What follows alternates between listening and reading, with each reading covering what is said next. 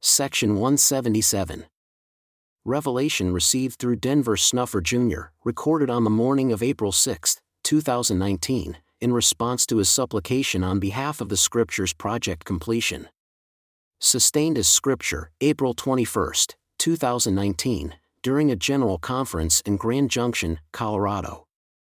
You have asked to know if the Scriptures are acceptable and approved, or if there is more to be done. The work that has been done is acceptable and sufficient for the labor now underway. You were permitted to update language, select a current vocabulary, and you were warned not to change any meaning. I reminded you that you do not understand the glory to be revealed unto my covenant people. You were instructed to complete the agreed-upon labors, and you have done as was required. These Scriptures are sent forth to be my warning to the world, my comfort to the faithful, my counsel to the meek, my reproof to the proud, my rebuke to the contentious, and my condemnation of the wicked.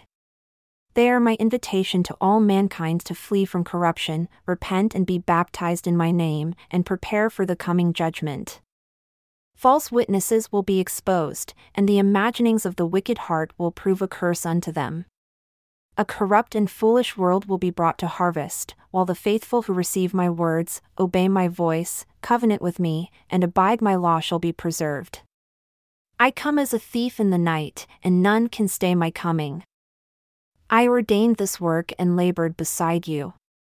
No man should condemn these words, or see the weakness of my laborers when I judge their hearts. All their weakness, foolishness, and vanity are before me, and none of it is hidden to me.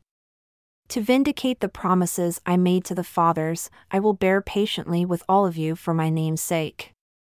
If I accept their work despite their weaknesses, that I may fulfill my promises to gather my people under my wings, then stop murmuring and complaining against those who labor.